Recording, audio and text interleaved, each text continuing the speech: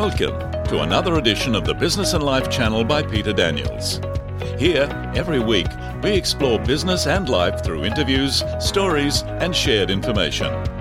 You'll meet some amazing people and gain valuable understanding of not only what people have achieved in business and life, but their thinking behind their achievements, their motivations, their struggles, and victories.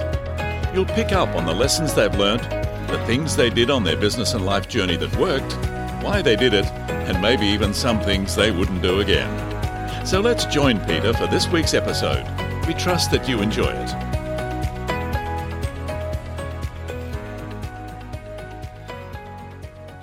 Well, here I am today with Mike Pearl from House Inspect Australia, and I've known Mike now, I reckon it was about 7 or 8 years, Mike. Would that be about right? Yeah, be pushing 7, I'd say.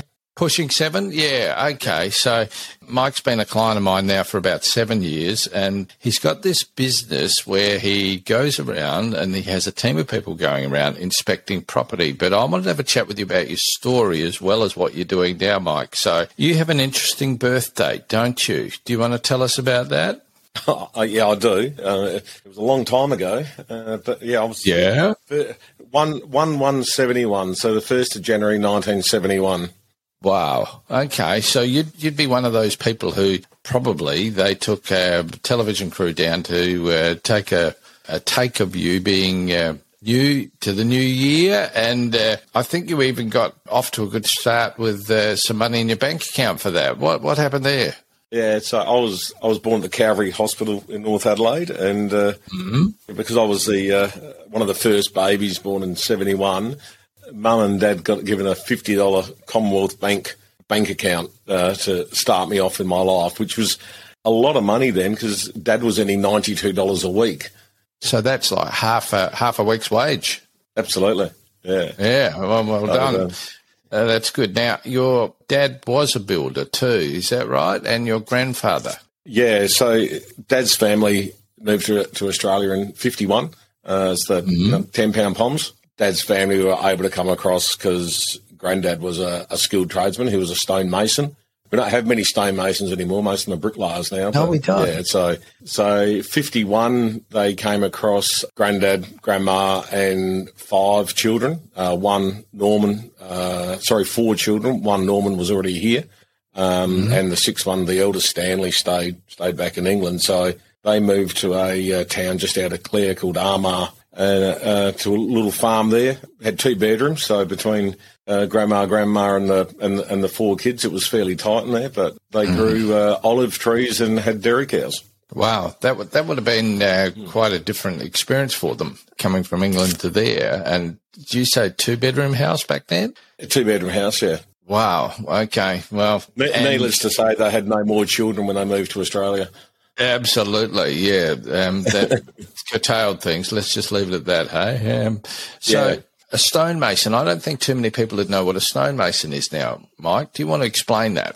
Yeah, so they were building in an era, particularly in the UK, where everything was built out of stone. We didn't have so much brick over there. We certainly didn't have what we call a brick veneer house, where you've got a timber frame and then an external cladding of brick. They were built solid stone, like 300, 400 mil wide walls, which is purely because that was the material they had, but also, they had the added benefits of being, a thermally a good structure. When they heated up, they stayed warm, and when they cooled down, they stayed cool. So they were good particularly for their winters. So, which in Australia, that just morphed into becoming a bricklayer. So Dad's older brother, Norm, became a bricklayer, as my dad did. Dad, after probably 7 or 8 years of laying bricks, decided that there's probably easier ways to work in the building industry. So he went on then to become a carpenter. And bricklaying might surprise you to know that my dad was a bricklayer too. They're highly sought after now for their skill and ability to be able to get those bricks done really, really quickly and well. So, and then you were brought up sort of in the inner northern areas of Adelaide, Newton. What was that like when you were being brought up? So I was born in 71, and we lived in Lewis Crescent in Newton until 81. So it looked a great area to grow up. Interesting times. I mean, it was obviously it was a massive Italian community, as it still is. So I went to Campbelltown Primary School. So I was one of only a few kids there with a Fritz and sauce sandwich, I could tell you. Fritz and sauce sandwich, that's even taking something back now that some people wouldn't know about, Mike. Mm-hmm. Maybe we need to explain what Fritz is. It's compressed meat that you'd put in a sandwich. So, but Newton, I would imagine, Newton, Campbelltown, those days, there'd still be a few wild areas, I would imagine, out there. Some countryside, some undeveloped land. Yeah, there's still a lot of market garden out that way, which is great to see. It hasn't all been turned into 300 square metre blocks yet. I'm sure that will happen at some time in the future, but yeah, it's still very much a market garden area as well. So it's a good mixture. And then you moved across town to Brighton, I understand. Different kettle of fish, Brighton, but went to Brighton High School. You played rugby, I understand. Tell us a bit about that. I've always liked my footy, AFL. My tech studies teacher at Brighton High School, I got on really well with him. Obviously, I liked doing the technical work at school, and he was the rugby coach. So I was a pretty big 13-year-old kid. He suggested I should come out and train some rugby with him, and I went out. And the first game I played, I loved it, and then went on to play for my whole time at school, and played for Brighton Club as well, which was Brighton Club is a very, very successful club in the rugby union community in South Australia. Brighton Club was, a very successful club. I mean, most of the Brighton club formed the state team. The Brighton coach was the state coach. The Brighton strapper was the state strapper. I mean, it was a very successful club. And work-wise, what were you doing, Mike, in those days? You left school. What sort of work did you do? Look, I left school. I finished year 10. School wasn't my thing. So, Dad, I think like most parents would have said back then, said, "Oh, that's fine. You can leave school, but you have to have a job. So you either go to school or you work. That's your choice in life." So I was fortunate enough that obviously Dad ran our family business, our building company. So I was able to go and do an apprenticeship with Dad, which would have paid me $120 a week gross. And meant you're out of bed at 5:30 in the morning and on a job site by 7. And no matter whether it was 40 degrees or 12 degrees, you were at work, and knock-off time was when the job was finished, basically. So it was long work, hard days. School was looking good. So I ended up getting... Remember when you used to look for jobs in the paper and you'd circle them and ring up for a job? I found one in the local paper to go and work in a used car yard washing cars. And that paid a lot more than $120 a week. So I said to Dad, that's me. That's what I'm going to go and do. Yeah, right. Okay. So from there, what did you do, Mike? I really enjoyed it. I mean, I like cars. Cars are very much been a big part of my life. I still play around with cars now. So I graduated through. I learned the car industry as it was then. So after probably 6 or 9 months of, being the yard boy, washing cars and running around and so forth, I got a chance to do some selling on Saturday mornings or Thursday nights, and not long from there ended up with a full-time role selling used cars. About 3 years after 3 years of selling, and then I went out and opened up my own car yard when I was 21. Wow! And so how did that go? Having your own car yard, I would imagine there'd be some learning curve there too, being a business owner rather than just a salesperson. Yeah, look, a lot of fun. Really enjoyed it, and I did it. I did it for probably until about 19. My son was born in 93, so about 1998, I did it until my son had started primary school, and purely by then because all day Saturday trading had came in, so there was no more the 12 o'clock knockoff on a Saturday, and I really wanted to do Saturday morning footy. And, be part of that. I decided that I was going to have a career change, and I ultimately got out of the car industry and ended up right back where Dad wanted me to be, and back in the building industry. Back in the building industry. Okay. And so you got a job with Weeks, selling steel building frames and working with them. Tell us a bit about that. Yeah, so really a great time.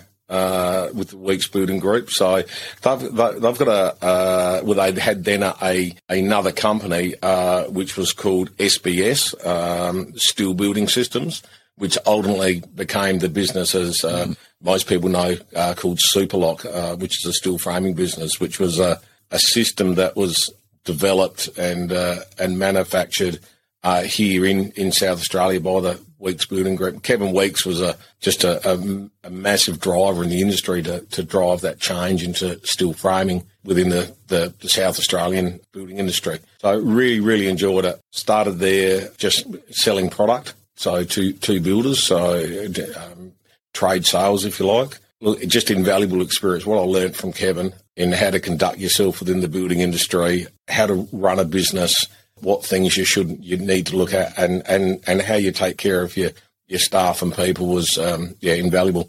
That would have been invaluable. And I think you then rose to a manager's role in New South Wales. How did that happen? So Superlock had a plant or an operation in New South Wales, in Newcastle, so about 180 kilometres north of Sydney. And the guy that was then the general manager for the group from Adelaide was over in Newcastle. So they'd been having a few growing problems over there. And he rang me one night and said, "Don't know what we can do over here. Don't know. There's got some problems. We're just going to need to find the right guy to make it happen." And I was just on the phone and said, "Well, I'll do it." And it was a bit taken back. He said, "Well, what do you mean?" I said, "Well, I'll just do it. I'll do it. You know, if there's a job there, there's a challenge. Love a challenge. I'll do it." At that stage, I mean, it was about 2001. So Blake, my son, was probably 8 years old. At that time, I was a single dad. His mother and I had divorced. So I had custody of Blake. He lived with me his whole life. So I just said, "Well, yeah, Blake and I, we'll go." Gee, I reckon within 6 weeks we were in the car driving to Newcastle and going, "That's where we're moving to." Never been there in my life until the day we moved there. And I've been to Newcastle a few times. It is a bit different. It was an old steel town back then, wasn't it? And it sort of had the remnants of a steel town. Absolutely. But then working for them, you progressed and then sort of went back into the building industry again. Apart from looking after the steel building frames, you went back into the building industry as a supervisor. You must have really enjoyed that or missed it or, Tell us about it. Well, I really enjoyed my time in Newcastle. I was there until end of 2010. I've still got a very strong relationship with Newcastle, but 2010, Mum and Dad had a stroke in 2007 and couldn't continue work. By 2010, and Mum and Dad weren't old by that time, but they were older than what their age was. I just felt like we needed to come back to Adelaide and spend some more time with them, particularly Blake, to get to spend more time with his grandparents. I wanted to spend more time with my parents. Heather, my now wife, who was my partner back then. And she was from Adelaide too. So it just sort of made sense that we all moved back to Adelaide. So what we did. So we moved back with nothing lined up, no jobs, no house, nothing lined up at all. So I initially got a job. They were building the desal plant then, so I got a job in the desal plant driving a forklift, and Heather was doing baskets of people's ironing until we found work. So I initially got a job for a building company as their construction manager. Heather went on to do far better things than me, and she's a special needs teacher at a local primary school. And I really respect what you say about Heather and the work that she does. Maybe you can remind everyone about heroism and some of the things that people do to help those who have need.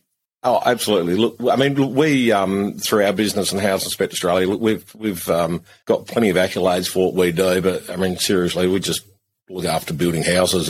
We're not changing people's lives. What Heather does, and all the SSOs out there, and then school teachers. I mean, I know some of them get a rough time because they're all reminded that they get all these holidays a year. They don't get any more holidays than anyone else. I mean, the kids that have special requirements, it takes a special person to look after them. I think I said to you in one of my texts, and it's everyone knows the saying, not all heroes wear capes. The work they do, it's thankless in areas because some of the kids don't understand the help that they're getting. She always gets Christmas cards. She always gets presents. The kids, they mean a lot to her. That's terrific, isn't it? And now you've got a business that you've started some years ago now, but it's called House Inspect Australia, and you've also opened a division called Pest Inspect Australia. Tell us a little bit about House Inspect Australia and what the differential is in your business rather than other house inspectors. What's the difference, Mike? Look, so I started House Inspect Australia in 2014. Again, as a builder, and most builders would, have this same story that whenever a friend or a family member is buying a house, they always say, "Can you come and have a look at it for me?" And you do. I sort of, after I've done a few of these, I actually don't mind doing this. It was probably I didn't even know there was a thing about people doing pre-purchase building inspections. So I did some research about it and found out that it is something that people do a lot. So I rang licensing, OCBAR, they're called in Adelaide, to find out what I needed to do to upgrade my licence. So I assumed that, if you've got a builder's licence, that's great. The next one is being a building supervisor, which means you can, in South Australia, sign off on different stages of the building to make sure it's done right. I naturally thought that the next level up would be an inspector. They'd have to be, at the top end. And I found out there's actually no licence in South Australia at all, or qualifications. Wow. It's a completely 100% unregulated industry. So I thought, there's our market, right? I mean, I'm a third generation builder. If someone's going to get their house inspected, surely they want to use a builder opposed to anyone from any other industry. So that's where we started. So that's coming up 8 years ago. Well, my wife absolutely backed me, Heather absolutely backed me, and I said, I'm going to leave my job and I'm going to go out and see if I can get one inspection a day, 5 days a week, and, that'll help us. That's enough money for us. That's what we need to cover our living expenses, and we'll see where it goes from there. So here we are 8 years later, and we've got about 13 inspectors, and we're doing 100 inspections a week. Wow.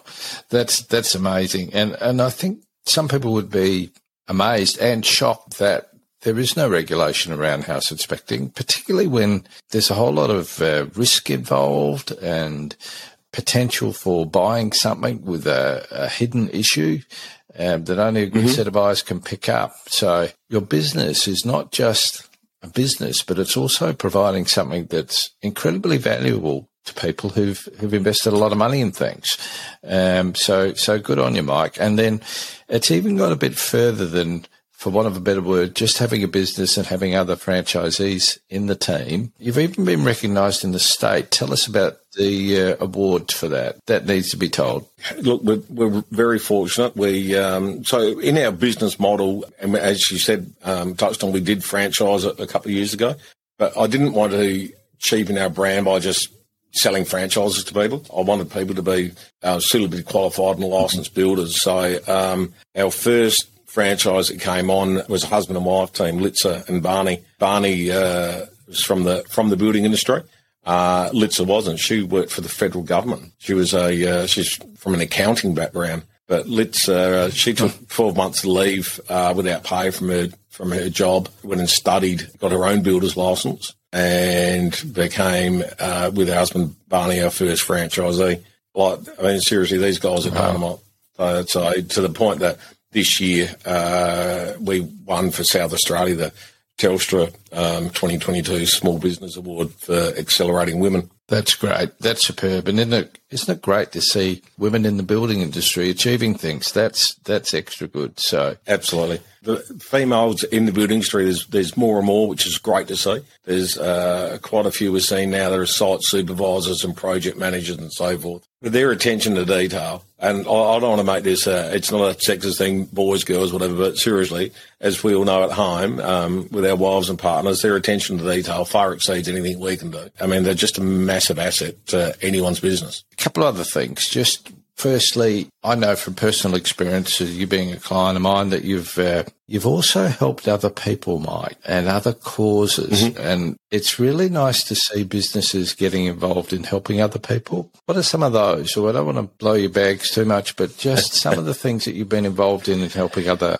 people. Look, I mean, we've got one in particular, the Rare Find Foundation, which is a charity that was started here in South Australia by Anna Packboy and her husband Mark. So I met them a couple of years ago. We did a pre-purchase building inspection for them, and then, as you do with all your clients, you talk to them not just about their house, but what they do, where they're from, life, family, and so forth. And I found out in my conversation with Mark, Anna's husband, that they'd recently lost a child. It's something that just played on my mind for the coming weeks afterwards. And I rang Anna and said, look, I've been thinking about this a lot, and I can't do anything to make things better, but what I can do is help get your name out there and see if we can get some support to the charity and help raise some money. So we did that last year. We made a small donation from the company, and we've dedicated 20% of our radio advertising to the Rare Find Foundation to help promote them, so people become aware who they are. And then this year, October this year, we're having will be our first one, but hopefully it's our first annual Ambrose Golf Day at the Flagstaff Hill Golf Course, with an aim to raise $20,000 for the charity. Well done, Mike. Being a client of mine, us working together on some of your goals, what's been the benefit for the Lead Australia process and the lunches and the people that we've introduced you to? And maybe give us a little bit of feedback on what you benefited out of being a client of Lead Australia. Lunches are always good. We like having a lunch, but it's I think there's a few areas that you certainly learn from by being a client. I mean, there's obviously the lunches, which is great. The networking that you get to do with other business owners, and then obviously the discussions that we get to have with you. I mean, obviously you check in regularly with us just to see how we're going, not only as a business, but how are you? How's everything else going outside of business? The people we meet with networking is really good as other business owners, because we get to talk to them about their growing pains that they've had, or situations that they've come up with, whether it be a staffing issue or a growth issue or economic pandemic. Everything that's gone on in the last couple of years. So sometimes you feel as a business owner, you can feel a bit isolated. So it's great to have other people, your clients and yourself, to have a chat to, bounce your ideas off, ask them if they come up with a particular problem that you might be facing at that time. The check-in, when we have chats, a lot of chats with you, and we talk about our sales process or our lead process and that, and it's sometimes you need that reminder that if things aren't going right, go back and look at the plan. Right, work out where you've gone wrong and then go back and start following the plan again. Business is very much like a sport, like a game of football.